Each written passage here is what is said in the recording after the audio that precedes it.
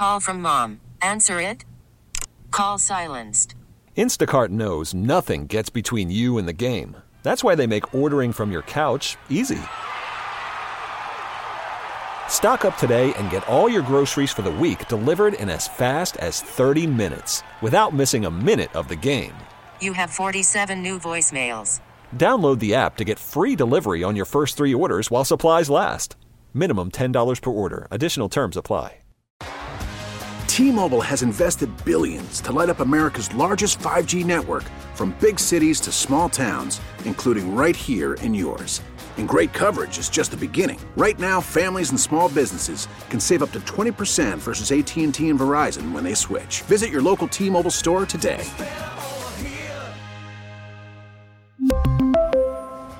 Plan savings with 3 lines of T-Mobile Essentials versus comparable available plans. Plan features and taxes and fees may vary. How about it? Happy Halloween out there.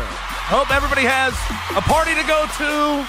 Hope you go trick-or-treating, get all the candy you want. Enjoy the festivities. But Tuesday, October 31st, Halloween 2023, and it's time for the Gabe Kuhn Show. I am Gabe Kuhn, former Memphis Tiger offensive lineman on X at G_Kuhn71, alongside the producer for today, Connor Dunning, out. Brad Carson in. So glad to be here again. On X at Brad Carson. How are you, buddy? I am hanging in there, brother. I am. Show's going well. We're good. Glad you're doing so well here. I'm going as I have a party to attend tonight. Can I ask, what are you going as? I got talked into a Harry Potter costume. Connor and I have talked about this. The wife is going as Harry Potter. I'm going as Hagrid, and I think it kind of fits. Big burly man with a beard. My son, when you're a kid, you go, as a little kid, you dress up. And then as a big kid, you start falling out of love with it. But then you come back to it, oddly, in the college years. Did you do the same thing? Of course. You come back to it. So this is, I have a picture. I'll show it to you in the studio. Him and his buddies went as the people from the Sesame Street. Oh, okay. Because you can dress up. Did they get that at the Halloween store, Party City? Yeah, what's the one around the corner, the spooky store? Oh, gosh. He said that the costumes are about $20 cheaper than you find them on Amazon. Yeah, I stopped by there to pick up a couple of things, essentials for my Hagrid costume. What is that store called? Spirit Halloween. Yeah, Spirit Halloween. Yeah. And I do love how they have on the front of, because it's only around for Halloween. It's a once-a-year thing. It's a timely store. But I do get a kick out of the fact that it's on par. Whole store 50% off on November 1st. No one's going to take advantage of that percentage. No one's taking advantage of that's a good idea. 50% off? Yeah, I mean, you should. You don't think about costumes until come on. It's very that's true. Not a year-round thing you're thinking of what you're going to be next Halloween. No, but that's why you should take advantage of those. Especially for grown folks. You're not I went in today just to get my last little essential. Oh, you got some more essential. Boy, you really went heavy. The amount of people in there, the line I had to wait in the day of tells me that people are serial procrastinators when it comes to finding a costume for Halloween. Yeah, grown folks don't think about it that way. It's full today, huh? Yeah, it was jam-packed. Okay. Probably their best day ever. Wow, that's great spirit. Yes, great spirit of Halloween. Yeah, you got your costume. I'm happy for you, Gabe. Yeah, so you're hanging out. Yeah, you're just giving out candy. Stacy and I are gonna hang at the house, and we're gonna welcome the trick-or-treaters. See, one of us has to hold the dog. The other person has to go to the door. One holds the dog. Other person goes to the door. That's how that works at our house. And then Jake's going on his own. Princess Peach aggressive to the trick-or-treat? Princess that's the only time she barks. She's not an aggressive dog. If you screw around at the front of our house, she does get aggressive. Now, Jake, on the other hand, is going with his buddies, and they are oddly going trick-or-treating in East Memphis as high schoolers.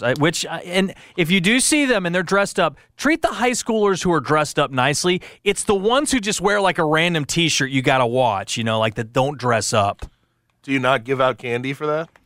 Stacy and I have questioned it at times because you'll have hey, look, I'm the crazy teenager. It's like, hey, Joey, could you put some costume? I mean, the only way I'm not giving out candy is if like a 45-year-old man comes up in no costume. You know what I mean? I'll give him a beer. I don't want the candy in my house, quite frankly. Yeah, I don't need it in mine either. I've been picking away at that thing. Yeah, I don't need it in my house, so I'll give away I'll give it away. Do you go full candy bar or you go snack size? No, I go snack size. Oh, don't go to Kuhn's house. Yeah, good God. You go full candy bar. Oh, we go full bar, bro. We're going heavy. Yeah, we're packing. Come to our house. People probably take a couple of stops. Yeah. Circle through. We welcome you. They wear a second disguise like Connor Stallions on the sideline for Michigan.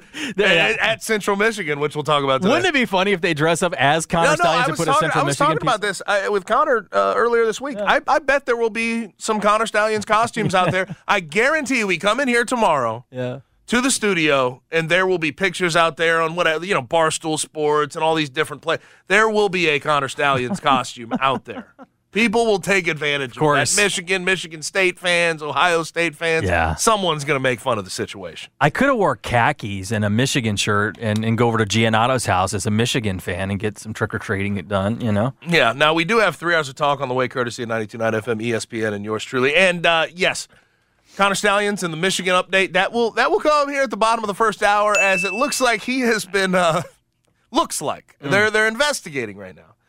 He has been caught on the sideline at Central Michigan, at Michigan State when they played Central Michigan, and he was in Central Michigan gear. Now, we need to figure out if it was him. We're not fully positive, but the sign stealer for Michigan, the low-level analyst hired by Jim Harbaugh, he is being accused of. The rumor out there is that he was on the sideline watching Michigan State in Central Michigan garb. And also the funniest part of the picture, and I'll bring this up a little bit later when we get to it. Funniest part, it was a 7 o'clock kick, and he had sunglasses on. Yeah. So he did not want anyone to know his identity. Looking rather suspicious. But on top of that, we do have the college football playoff rankings release at 6 p.m. I'm of the opinion at this point, I'm sort of curious where everybody else lies. I wonder if Michigan will be up there, number 1, number 2. I know Heather Dinich of ESPN has said she doesn't think because of strength of schedule. Yes, they're undefeated. Yes, they have beat the hell out of everybody on their schedule. But because of their strength of schedule, will they be in the top 4? She questions if they'll be in the top 4. I do as well. I wonder who'll be the number 1 team, because I think Ohio State has 2 of the best wins of the year, dealing with Notre Dame at Notre Dame, and then also handling Penn State at home. Yeah. Decent strength of record, decent strength of schedule. Wonder where Ohio State will be. And, of course, Washington. Some other teams out there. I mean, beating Oregon at home is a big win as well. You just sort of wonder, Georgia and Michigan, having not really played anybody up to this point, do they get the nods at 1 and 2 like they have gotten the nods all year in the AP poll? We know the college football playoff rankings a little different, but I will make that case and discuss it a little bit later. Also, Lane Kiffin, just beautiful. It's Texas A&M week for Ole Miss, and it's a big stretch of football that this Ole Miss team has to play. They're 7-1. They've looked good. They have that marquee win over LSU, but they have a stretch here where they're going to have to deal with A&M. A&M is first in line, and as per every year, Lane Kiffin threw out his yearly shade. It's good. Jimbo Fisher, it is beautiful. There's some sound we'll play, and then I'll explain. I'll have a Lane Kiffin. I'll be the Lane Kiffin translator. That's what I'll do. I will be the Lane Kiffin translator for everyone out there. But also on the show, we have NFL trade deadline, the special. We have a special. Trip Around the NFL will be the NFL trade deadline special. Oh. There's a lot going on. Chase Young is now a 49er. The Commanders have gotten rid of Packers in the fold here recently. Yeah, the Commanders have gotten rid of all their defensive ends. Looks like they're about to tank. I wonder if Ron Rivera is going to be around for much longer. There's been, smaller moves. Donovan Peoples-Jones, really tall wide receiver for the Browns, now is a Lion. But there's a lot of moves that I'll have to sort through once we get to 5:30 in the Trip Around the NFL. Of course, Small Talk at 5:50. Top 5 Halloween movies. Connor was looking forward to this. He has sent me a list. I'll give you my list. He'll send in the list. I don't even know if we'll have, Brad, it was short notice. He may have a list. He may not. I'm not going to force it upon him. I'll give it a go. You know me. I'm an impromptu guy. Rock on. And then the Blitz will be at 6:30. And in the Blitz, Dabo Swinney. He had a run-in with a caller by the name of Tyler yesterday. And Brad is going to do the best job he can of giving a Dabo impression, and reading out and sort of paraphrasing what was said by Dabo to the caller, Tyler. Tyler questioned, why are you making $11 million if we're 4-4 this year? And Dabo sounded off, to say the least, and said, quote, he was part of the problem. Tyler was part of the problem. I'll give you my thoughts once we get to the Blitz at 6:30. As far as guests, normal Tuesday. as is customary on a Tuesday, have Jeff Calkins Show at 5 o'clock. And then at 6 o'clock, Christian Fowler from Bluff City Media and the On the Bluff podcast, which releases every single Tuesday at noon. Okay. That's me and Christian. You have an updated one today, then? Me and Christian on the Bluff, talk some Tigers football, Tiger on the basketball, couch. NFL, whole thing. But YouTube is where you can find the full-length video version, then Spotify and Apple as well. Now, first things first here today. The Grizzlies are now 0-4. Not good. Does not look great. And I will venture to say, of all the losses so far this year, last night to me was the most discouraging. And there's a couple of reasons that is the case. One, the two guys that need to show up offensively for the Grizzlies to have any level of success through the first 25 games of the year are Jaren Jackson Jr. and Desmond Bane. They showed up offensively, and they still lost 125-110. They combined for 60 points on 22 for 37 from the field, up over 50%. If you add Marcus Smart into there, who's probably their third best offensive player on the team right now, he did well as well. They would combine, if you go Jaren, Dez, and Marcus Smart, 83 points, 57% from the field. The problem you have, though, is your margin for error is so thin that even if those guys show up, the rest of the guys have to do something to pull the weight. And you don't have a lot of role players that are really able to do that. You have some young guys in Zaire and Roddy and LaRavia who are just not showing up night to night. But the rest of the Grizzlies, 27 points, 28% from the field. That margin for error is thin, but those guys, somebody has to show at least a little bit of something outside of Jaren, Dez, and Marcus Smart for them to pull through and get wins like that. So there's that. That's one reason this is very discouraging. The other reason, the Mavs didn't have Kyrie Irving. Kyrie Irving had a foot sprain. He was out. Their second best offensive player outside of Luka Doncic did not play last night. And the Grizzlies still lost 125-110. Now, was Luka phenomenal? Yes, Luka was absolutely phenomenal. 35, 12, and 12. Another triple-double. I mean, his first 3 games of the year, you're going to be hard-pressed to find a player in the NBA who's had a better first 3 games. He wants to go win an MVP. I think it's inevitable at some point in his career he'll win one, but he's making that case. But no Kyrie, your best players showed up offensively, and you still lost by 15. And you sit at 0-4. And there's reasons, obviously, offensively, outside of the big 3, guys didn't show up. But then there was horrible perimeter defense last night. I don't really want to, harp on it too much. I don't think it'll be that bad every single night. But you saw Taylor Jenkins after the game. He was frustrated. He was not happy. And he wears his heart on his sleeve. This was the first game where you sort of visibly saw his angst and his frustration. Mavs were 23 for 47 from 3. And you could say that. You could say, oh, well, the Mavs shot well. The Mavs just, great night at the office. They were phenomenal last night. There was that mixed with the fact that 35 of the 47 threes they took were either considered wide open or open. You just have to be better than that. And then there's these guys, like, here's the truth of it. David, Roddy, Zaire, I think, have been solid through 4 games. Not good, inconsistent still, want to see things from them, but they've been solid. That other guy, you took at 19 last year, Jake LaRavia, I don't know how to view him for this team as anything other than a net negative. Like, I talked about it before the season started. You had Luke Kennard out. You have Santi Aldama out. Players getting a shot with some guys out is fun. In theory. In theory. Until you get discouraged about if that player will ever be good, if they'll ever be good enough to even be a role player. And I don't know if Jake LaRavia has it. I'm there at this point. Offensively, net negative, no question about it. Got into foul trouble. And also, that first Mavs run, that was sparked by Derek Jones Jr. because Jake LaRavia couldn't cover the three-point line and got cooked by Derek Jones Jr., who by no stretch of the imagination is considered a great offensive player. He just finally got into his three-point bag the last couple of years. He needed to build it to stay around the NBA. He did it. I give him credit for it. But he's not known as this offensive player. He had 22 points last night, and a lot of it was Jake LaRavia's doing. And I'm just telling you, get ready for this. I know that after 25 games, I'm not going to be sky is falling. I just think last night was very discouraging, especially for the first 25 games. But get ready for this, because this is going to continue to be a conversation within the fan base, by us. And I know that hindsight's 20/20, and people get frustrated by, in the moment it may have seemed nice, now it doesn't seem as good, but get ready and stay ready for it. The LaRavia pick in the 2022 draft, where you offloaded DeAnthony Melton, it's going to be a talking point.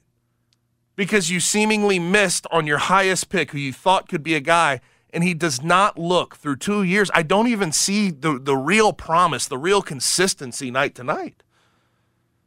And it's a talking point, and I think it's a good talking point for good reason. And if we're being truthful about where the Grizzlies stand right this second, there are two teams with 0 wins in the NBA, the Memphis Grizzlies and the Houston Rockets. You don't want to be in that company. You don't want to keep company like that. The Rockets have been cellar dwellers every single year since James Harden left. They just tried to be good enough this year to maybe they were a dark horse play-in team. The Grizzlies were considered as maybe a top 6, top 4 seed.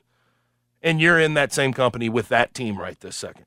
Now, I understand that you may have reinforcements on the way. Luke Kennard's going to get healthy at some point. Santi Aldama, they listed him day-to-day. I don't know how day-to-day he is. I think he ran 5-on-5s yesterday.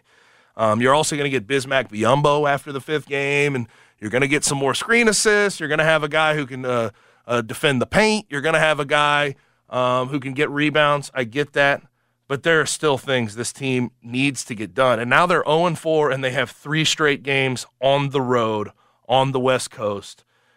Jazz, and then 2 against the Trailblazers, 2 nights apart. So that helps. It's just quite discouraging right now. I'm not going to say the sky's falling, because in the end of the day, you do have to remember after 25 games, you're going to get back a top 15, top 10 player in the National Basketball Association.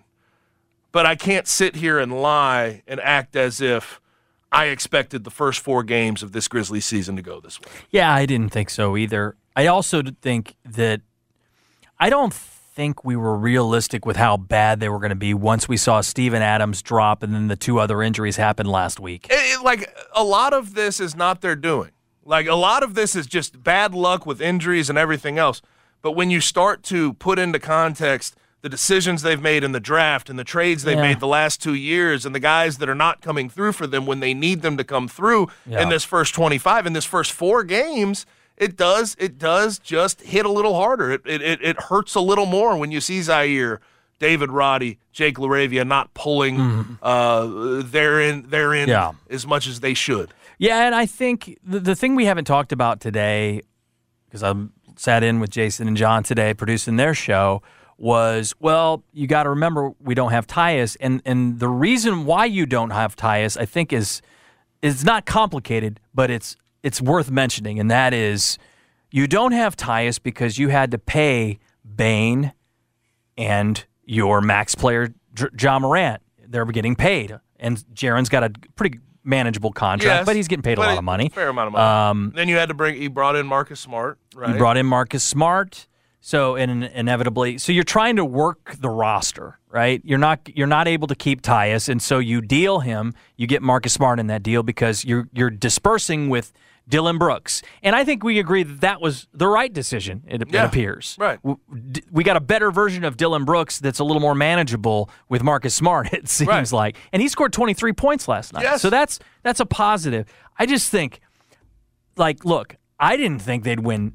Every day we change the update, it's going to be less than 9 games that they win in the first 25. I mean, we'll see. I think it's trending that direction. If you don't have a healthy roster, you can't do it. Now, here's what it is. If you want to try to save some positivity somewhere, I feel as if the guys on the roster are still bought in and think there's enough talent to weather the storm until they get job back. Desmond Bane after the game says, I love his attitude. He says, guys, it's 4 games. Yeah. Hell, we could go 78-4. I'll rule that out now for you, But he says, hell, we can go 78. Well, he says we've had Marcus 7-game losing streaks before. Yes, and this has been 4. And Marcus Smart said, we have enough talent on this team. I think we'll pull it together. He was a little more outward last night in his press availability. So if you want to save some positivity that way, go right ahead.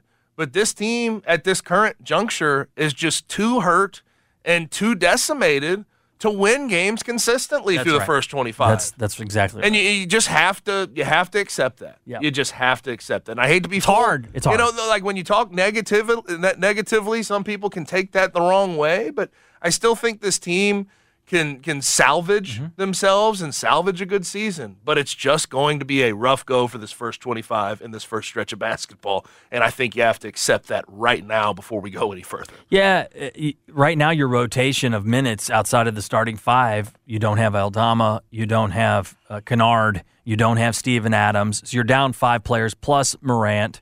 The only other 3 besides the starters are Conchar. There's another issue there. Konchar's been out with some personal issues that he's been dealing with. All right? It's sad when I sit here. And John Conchar so far this year, right? Like he's had a 2-point game, a 5-point game, and a 3-point game.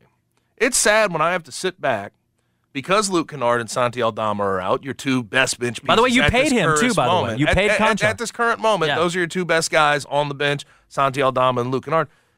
It's sad when I look at John Conchar, who has not scored at all, and I look at him and I say, this is one of your most productive bench pieces since he's been inserted into the rotation. Yeah. It's sad. But it is where this team is at because of the injuries and because of the just completely decimated roster they're dealing with. That's right. That's what it boils down to. Yeah.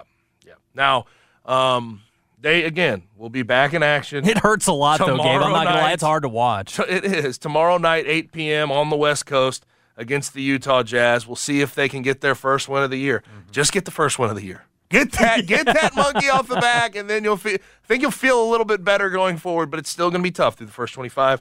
Just accept that.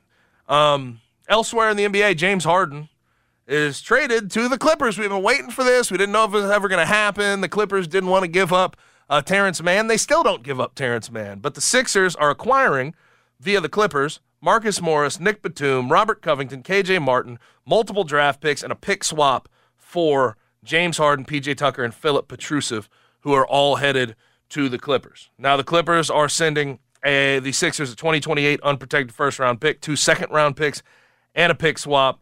And they're also routing the 76ers an additional future first-round pick from a third team. Now, the Sixers, to bring in all these different guys, had to waive Danny Green. Doesn't really matter. I'm going to start with the Clippers here. Okay. James Harden is a guy who is on his 4th team in 22 months, and he's asked for 3 different trades. He's been on the Houston Rockets, the Brooklyn Nets, the Philadelphia 76ers, now the Clippers. I'm sorry. I view that as a problem. I view that as a guy who is just perpetually, in the last 22 months, and probably perpetually throughout the twilight of his career, this is a guy who's unhappy constantly. And I have questions about the Clippers taking on that type of risk with only one more year of real contention. Now, when you look at this roster, when you look at the pieces, my God, on paper, you feel okay about it, right? Kawhi Leonard, Paul George, James Harden, Russell Westbrook, Zubats, who I think is a good big. Grizzlies would kill for a guy like Tucker him right now. PJ Tucker, who I think is a winner, and I think he helps facilitate wins. Bones Highland, who's a good scorer. Terrence Mann, who they didn't want to give up. They kept him. Norman Powell, Mason Plumlee, Brandon Boston Jr., Amir Coffey. That is your roster right now. That's who you have. I mean, on paper, that looks great. If healthy. They have gone from the 5th high, or from, I think, somewhere in the top 10 to the 5th highest odds to win the NBA Finals. If you look at FanDuel, it went from plus 2,400 to plus 1,300. But when you look at this James Harden deal, this is one more year for the Clippers to make something happen. But I personally don't feel any different about the way this roster is constructed and what I think the end result will be. I think it will be falling short. You're dealing with the Nuggets. You're dealing with the Warriors. You're dealing with the Lakers. You're dealing with the Suns. There's a lot that you have to get through in the Western Conference to go make things happen. And what have we seen every single year from the Clippers? Injury from Kawhi, injury from PG. They have to miss time. They won't get back on the floor in the playoffs. They try to flip that switch a little bit too late in the regular season. It never quite happens. It never comes to fruition. Chemistry issues feel like, with Russell Westbrook and James Harden and like all these different, it feels relatively inevitable. It just doesn't really work for me. It's always worked with the Clippers theoretically in your mind. You say, oh my gosh, look at this collection of talent. This should be great. But they always get bit by injuries or something along the way that does not get them all the way through. And James Harden is a one-year rental. He is an unrestricted free agent at the end of this year. Paul George, Kawhi Leonard, and Russell Westbrook all have a player option next year that they can very easily opt out of. Clippers have to take advantage right now if they want to save any semblance of this roster, convince these guys to pick up their player option or re-sign with them. This is a short-term move to me. And then, if you don't get through this year and these guys move on, they have no picks, the Clippers, to reload with. None. Here's their future first-round picks. This is what they look like. 24, their first-round pick, goes to OKC. Ugh. 25, they swap with OKC. 26, they give it to OKC. 27, swap with OKC. 28 goes to Philly. 29, swap with Philly. And they've also traded away 6 second-round picks in the process to put this roster together. Man. I think it's a short-term move that they feel can get them over the top, but a lot of us view it the same way. The same things that have bit you with the roster you had before James Harden will bite you now that you have James Harden. And now you throw in the fact that James Harden has been perpetually dissatisfied with this situation, and you wonder about more chemistry issues. Yeah. So I don't like this for the Clippers personally. I know what it has said in Vegas and how much their NBA Finals odds, their NBA championship odds have boosted, again, plus 2,400 to plus 1,300. But I don't quite buy it. I just don't. I'm with you on this trade. And I know we're starting with the Clippers before you get to the 76ers portion of it. This is how little I think of James Harden at this point in his career. I'm more excited about the addition of P.J. Tucker than I am James Harden. Okay, I think it's a little much, but I get your thought process. P.J. In Tucker other words, is always a guy you can count on in a playoff situation, knock down his corner three, shoot, go get offensive rebounds, and just grind. And he's a great defender. Great in the playoffs. He can defend 2 through 5 most of the time. I get what you mean by that. I think James Harden. I don't literally mean it, but you follow the thought process. If I'm trying to find what this could, James Harden could really help with, it's, okay, we've run into these issues every single year with Kawhi Leonard or Paul George getting hurt. I think James Harden can fill in and help the production with that starting lineup if one of those guys misses a lot of games or if you have an issue in the playoffs. But does that ultimately get you over the top? If you're planning on someone being hurt and James Harden filling in, is that a good enough reason to go get James Harden? I don't think it is. So, no, not with what you're giving up. Now, 76ers, here we go. Hey, I enjoy it. I enjoy it for the 76ers. And I usually stay away from, winners, losers. Yeah. Because the trade just happens. We'll see how it ages. But Marcus Morris has not wanted to play in L.A. for some time. Looks like he may get back on the court and want to play alongside Joel Embiid. Nick Batum always has been a good role player. Robert Covington, really good defender. And by the way, Nick Batum, same way, good defender. KJ Martin, I don't know if he'll really play for the 76ers, but when he was with the Houston Rockets, we saw him put up 30 on the Grizzlies some nights. He's a guy who has some ability. I don't know if he'll play. But then you also have first-round pick swap with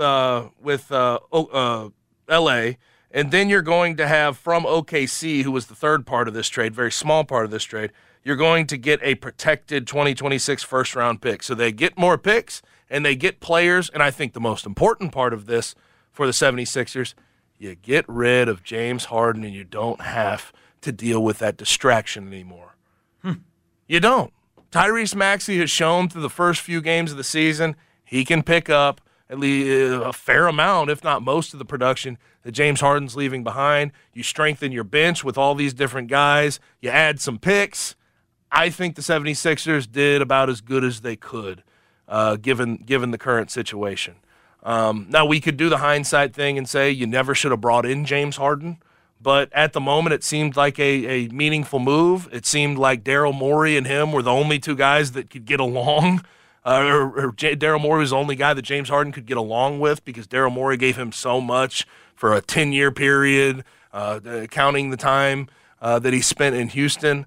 But we see that completely dissipated, and at which point I think the 76ers, your hands are tied. Let's get rid of him. Let's get whatever we can get back in return, and I thought they got a fair amount back. I agree, and I think that Tyrese Maxey is the future of the NBA, and James Harden is the past, and he's also a head case. He's difficult to deal with. Tyrese Maxey isn't, and Embiid clearly was bothered by it too. So you clear out the problem, and you add some really good pieces. These are, as you pointed out, about all of them. Covington's a good player. You know, I like what they have. Marcus Morris, Nick Batum, Robert Covington can play roles for you just about immediately. KJ Martin, maybe not as much, but getting picks in the process, that helps as well. Yeah. So this feels good. It's just it's strange for the Clippers, and I think the 76ers come out of it looking pretty good. I still think they're third in the East. Like, it's going to be hard for them to climb up over top the Dame Lillard, Giannis Antetokounmpo Bucks. It's going to be hard to climb up over top of those Celtics with that starting five, the way it's looking in the early going. But I think the 76ers made themselves better by offloading James Harden and bringing in some role players. It does suck for the Grizzlies in a sense. You're adding some more power in the West. You know, if you're thinking the Clippers were in the middle of the pack and this brings them to the top 4, 5. I mean, I view the Clippers the same way almost. You haven't changed your real outlook on them. I mean, I get, again, like James Harden can help in the event of an injury. I think he can help night to night as well, but you're going to have 4 ball-dominant guys on that offense, in that starting lineup, theoretically. James Harden, he's always going to concern me when it comes to chemistry. And I still don't feel any different about Paul George and Kawhi Leonard having an injury at some point. Oh, there's no doubt about it. They're injury prone. I mean, they're more talented. Are they more equipped to go win a championship? I don't necessarily think so.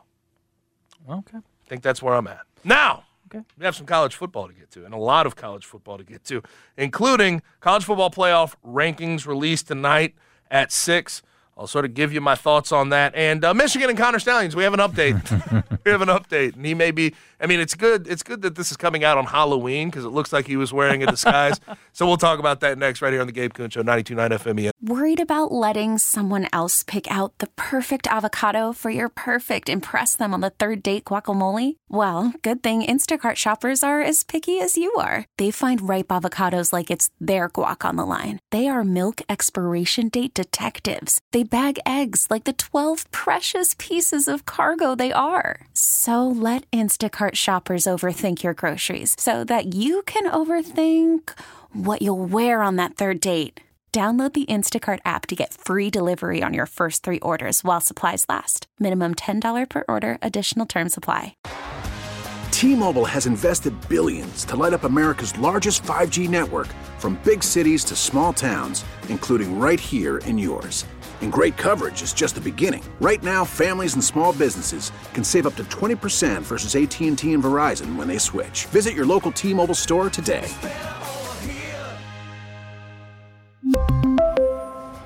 Plan savings with 3 lines of T-Mobile Essentials versus comparable available plans. Plan features and taxes and fees may vary. After the end of a good fight, you deserve an ice-cold reward. Modelo is the mark of a fighter. You've earned this rich golden lager with a crisp, refreshing taste. Because you know, the bigger the fight, the better the reward. You put in the hours, the energy, the tough labor. You are a fighter, and Modelo is your reward. Modelo, the mark of a fighter. Drink responsibly. Beer imported by Crown Imports, Chicago, Illinois. It's Gabe Kuhn Show, 92.9 FM, ESPN. College football playoff rankings come out for the first time at 6 o'clock tonight. tonight. Now, in the AP poll right now, if you go check out what's going on, you have Georgia, Michigan, Ohio State, and Florida State. That is the top 4. I don't know if that's what it's going to look like tonight. But what I do say, when it comes to the college football playoff rankings and the freak-out meter every single year, the first week of college football playoff rankings mean about as much as the coaches poll, how much we pay attention to the coaches poll. I'm going to be completely honest with you. Yeah. Until we get to that second-to-last sort of edition of the season, after the November 18th games are played on that Saturday, before we get to the final game of the regular season, that's when I really will have my outrage and my real discussion. There will be some discrepancies and some reasons to be annoyed, and I'm sure, when we get to chairman time and we ask questions about why teams were ranked the way they were, I'm sure we'll have some ridiculous explanations. But the first week in particular, I try to sort of bury my head in the sand and not pay attention to them too much. I think I'm less worried about the top 4. And tell me if this is where you're at, Brad. I'm less worried about the top 4 and more worried about where they rank all these teams, the ends for a lot of these teams on the outside looking in. Yeah, I mean, I agree with you because you're looking for when one of these 4 teams slips, whether it's Florida State, whether it's Michigan slips up, who's going to be in the landing strip zone after those teams, and even after Washington, after the undefeated teams, which is teams like Oregon. I'm interested in seeing where a team like Alabama is, a one-loss team like Alabama. Well, and Alabama has a chance to run the table. You're going to have to deal with LSU this week, which is a massive, massive game.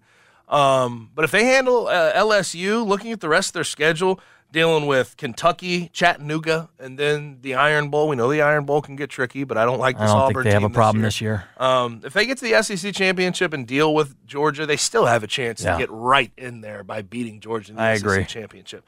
Now, I want to start with Georgia.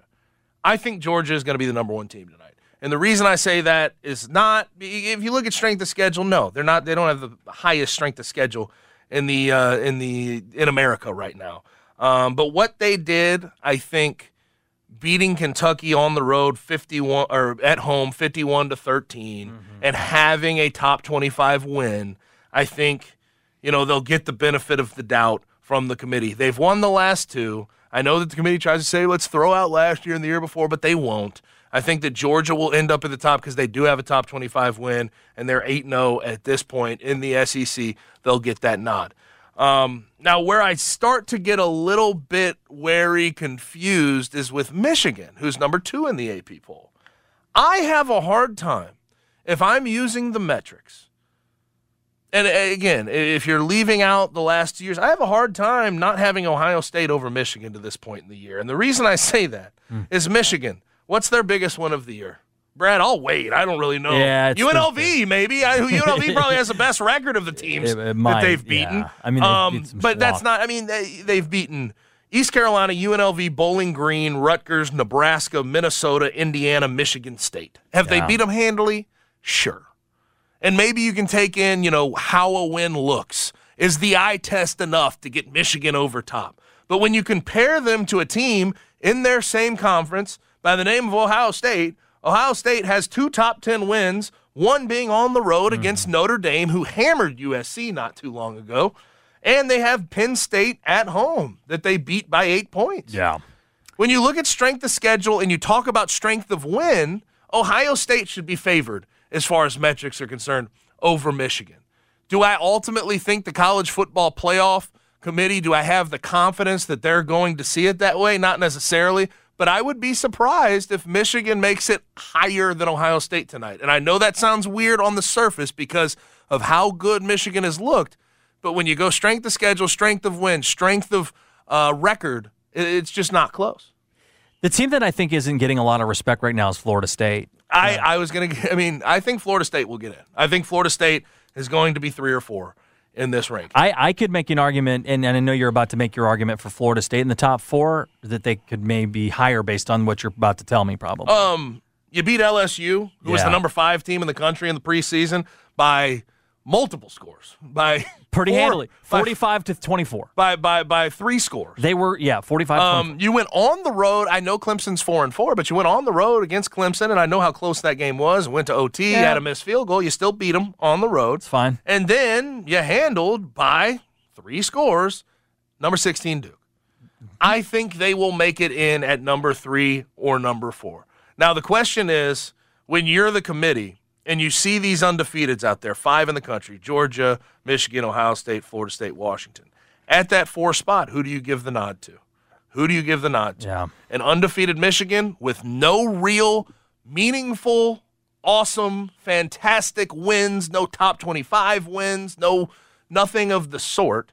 Or do you give it to Washington? Or do you give it to Washington, who has beaten Oregon at home, at their place, and has a quarterback who is electrifying college football right now? What do you do as a committee right now in the first college football playoff rankings? Again, Michigan is going to have their opportunity to, down the stretch of this season, deal with Penn State on the road, deal with Ohio State at home. If they win those 2 games, they will be in the top 4. There's no question about it. You'll get to the Big Ten championship, they will be a college football playoff team. But at the current state, with their lack of signature win, do you lean Michigan or Washington? I think I would lean Washington. I lean Washington. Personally. I lean Washington. Because Michigan's still going to have their chance to get in. Yeah. There's not you don't really have to worry about it right this second. And I don't think there should be a crazy outrage if Michigan is outside of the top 4 tonight. And I think Heather Dinich from ESPN has mentioned this same exact sort of conversation today, and I think she is right on. I think she's right on about it. I really do. I think there's some love from Michigan for whatever reason. There is a Big Ten bias. I mean, there's Big something. Ten SEC this bias. whole Pac-12 thing is clearly not their favorite, and they've been burned by it in the past. I mean, we've seen Oregon be ranked all season long, and then you see what happens at the end. A lot of these Pac-12 teams.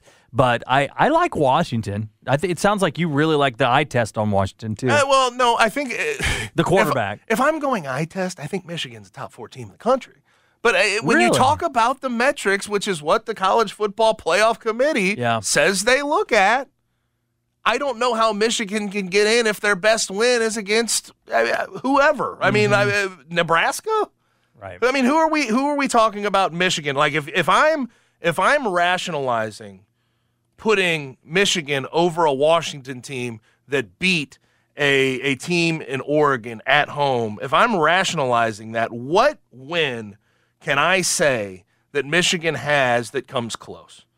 Minnesota on the road? Yeah, I mean, what am I really hanging my hat on that schedule of their wins? What's their signature win to this point? They don't have one. They will put – it would actually make it easier on them if they put Washington in, because then after the Ohio State-Michigan game, you can flip-flop. The only thing that is going to be the saving grace of Michigan if they do get into the top 4 tonight in this particular college football playoff ranking is the committee saying, hey, they have beaten everybody by 3 or 4 scores. They have just decimated every team they've played. No team has come close to them. But how much does that mean when you're playing Bowling Green and ECU and Rutgers and Nebraska and UNLV, Minnesota for God's and sakes. Indiana and Michigan State in their current state? Right. No pun intended. It's just I have a hard time believing, if we're going metric-based with the College Football Playoff Committee, I have a hard time believing Michigan will be a top 4 team. And I know that sounds strange now. They have their chance to get in. They have their chance to be a college football playoff team. I would bet on them being a college football playoff team. But for the sake of discussion tonight around metrics and who should be in, who should be out, I don't think Michigan should be in. After the glut, you got Oregon, Texas, Alabama. Who's the best out of those? Ooh, that's a tough one. Texas is dealing with a quarterback issue right now where you have Malik Murphy. Doesn't look near what Quinn Ewers was, but they did win a game relatively handily, 35-6 over BYU. That backup looks pretty good, though. Alabama is starting to get better as the season goes along. Yeah. Defense, they're there. Kevin Steele's done a good job. And Jalen Milroe has paced relatively well. And then Oregon is that one where it's like, okay, if Washington's in the college football playoff and they lost by 3 at Washington's place, had a chance to go tie the game at the very least, and missed a field goal, like how much do you take that into consideration?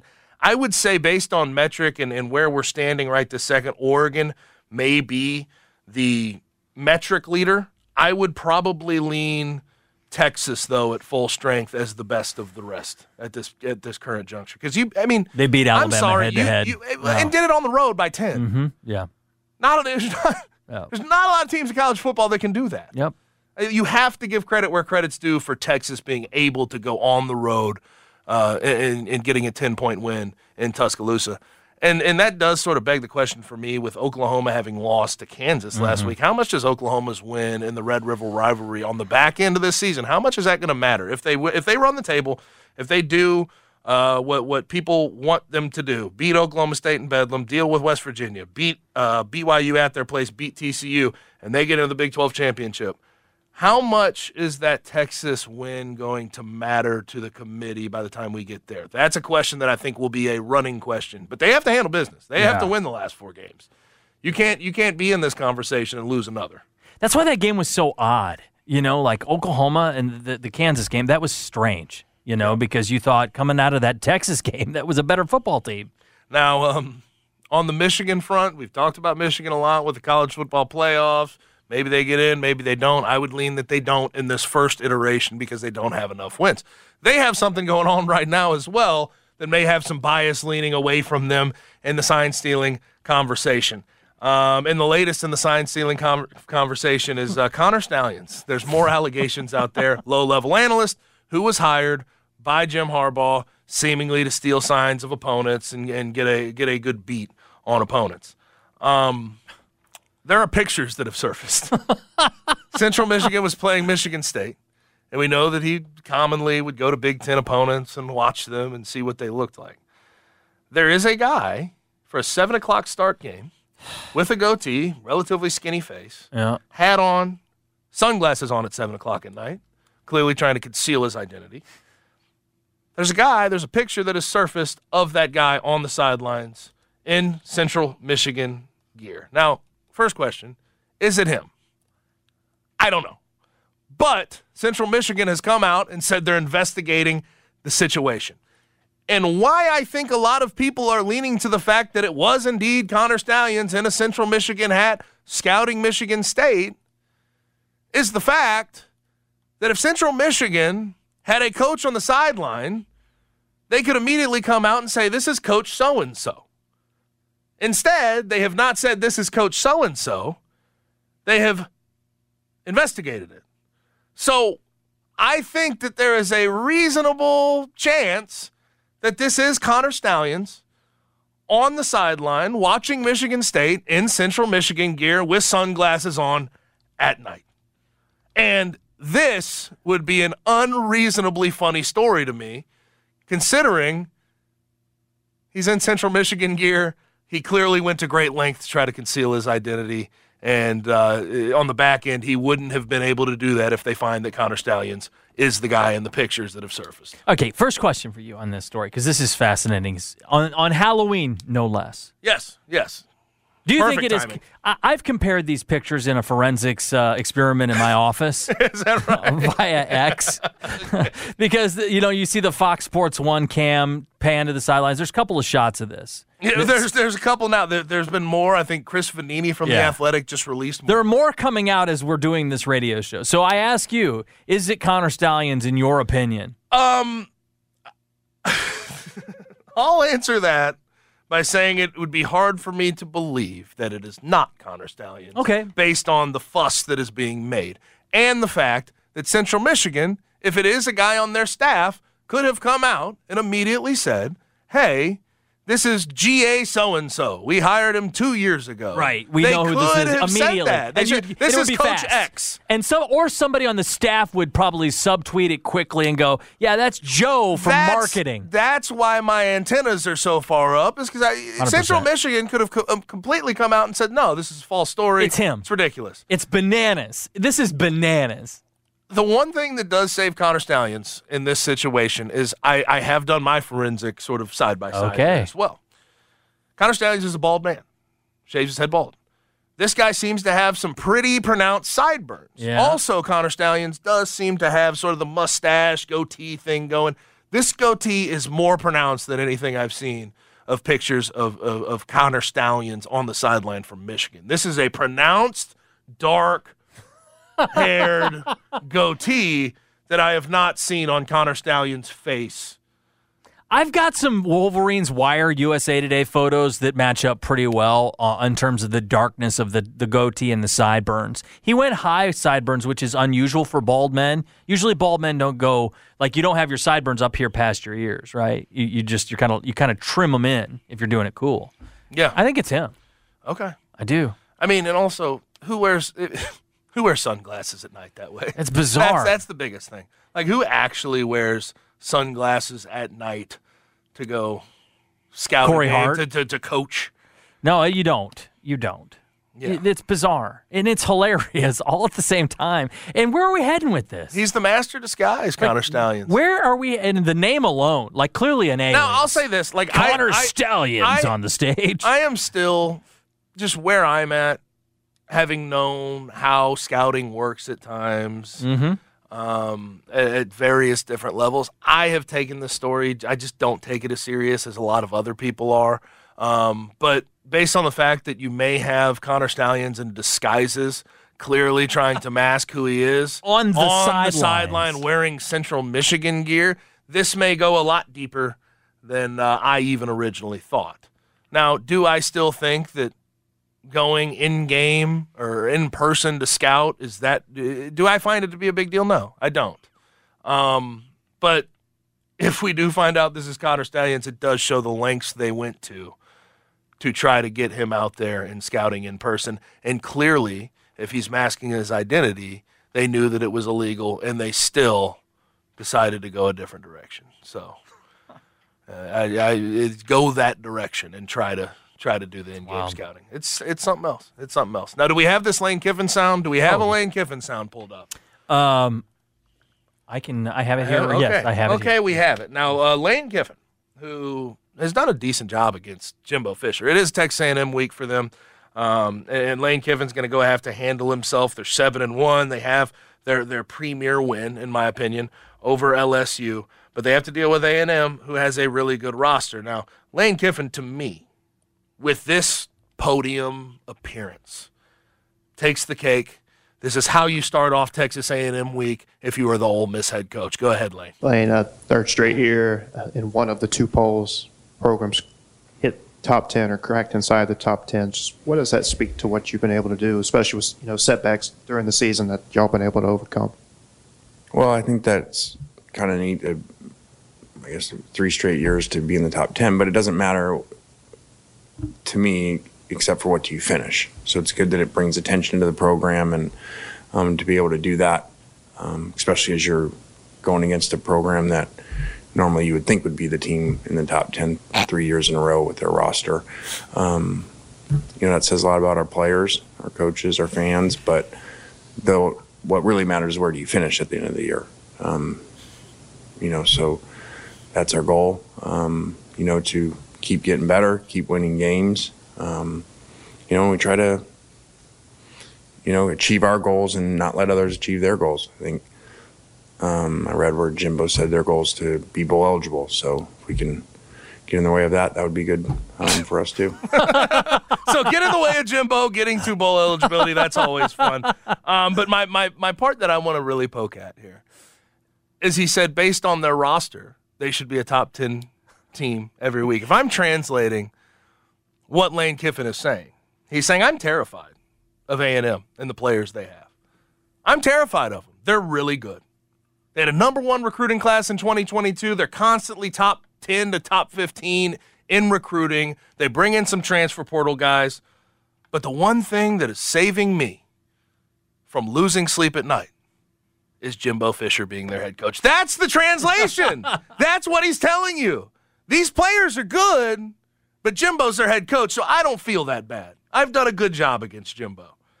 Now, that's not exactly what he said. If he said that, it would be some serious bulletin board material. But if I'm reading this right and that's the real translation, he's correct. Jimbo he's recruited really well. He's got a lot of talent, but the talent does not equal the end result of what his football teams have been at Texas A&M. And this is my favorite stat. It gets brought up every single week.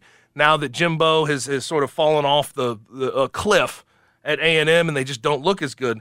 Kevin Sumlin, you know what he was through his first 68 games? 46 and 22. Do you know what Jimbo is? Got to be first 68 games? similar, right? 44 and 24. Oh, wow. And Kevin Sumlin is viewed in this lens as a guy who, had good years with Johnny, but once he lost Johnny, falls off the face of the earth, wasn't a good head coach. Jimbo is showing us every single year that he's not as good of a coach as they thought he was when he was taken from Florida State after that national championship. It's pretty simple. And I do get a kick out of Lane saying what he said in that presser because I think it does ring very, very true.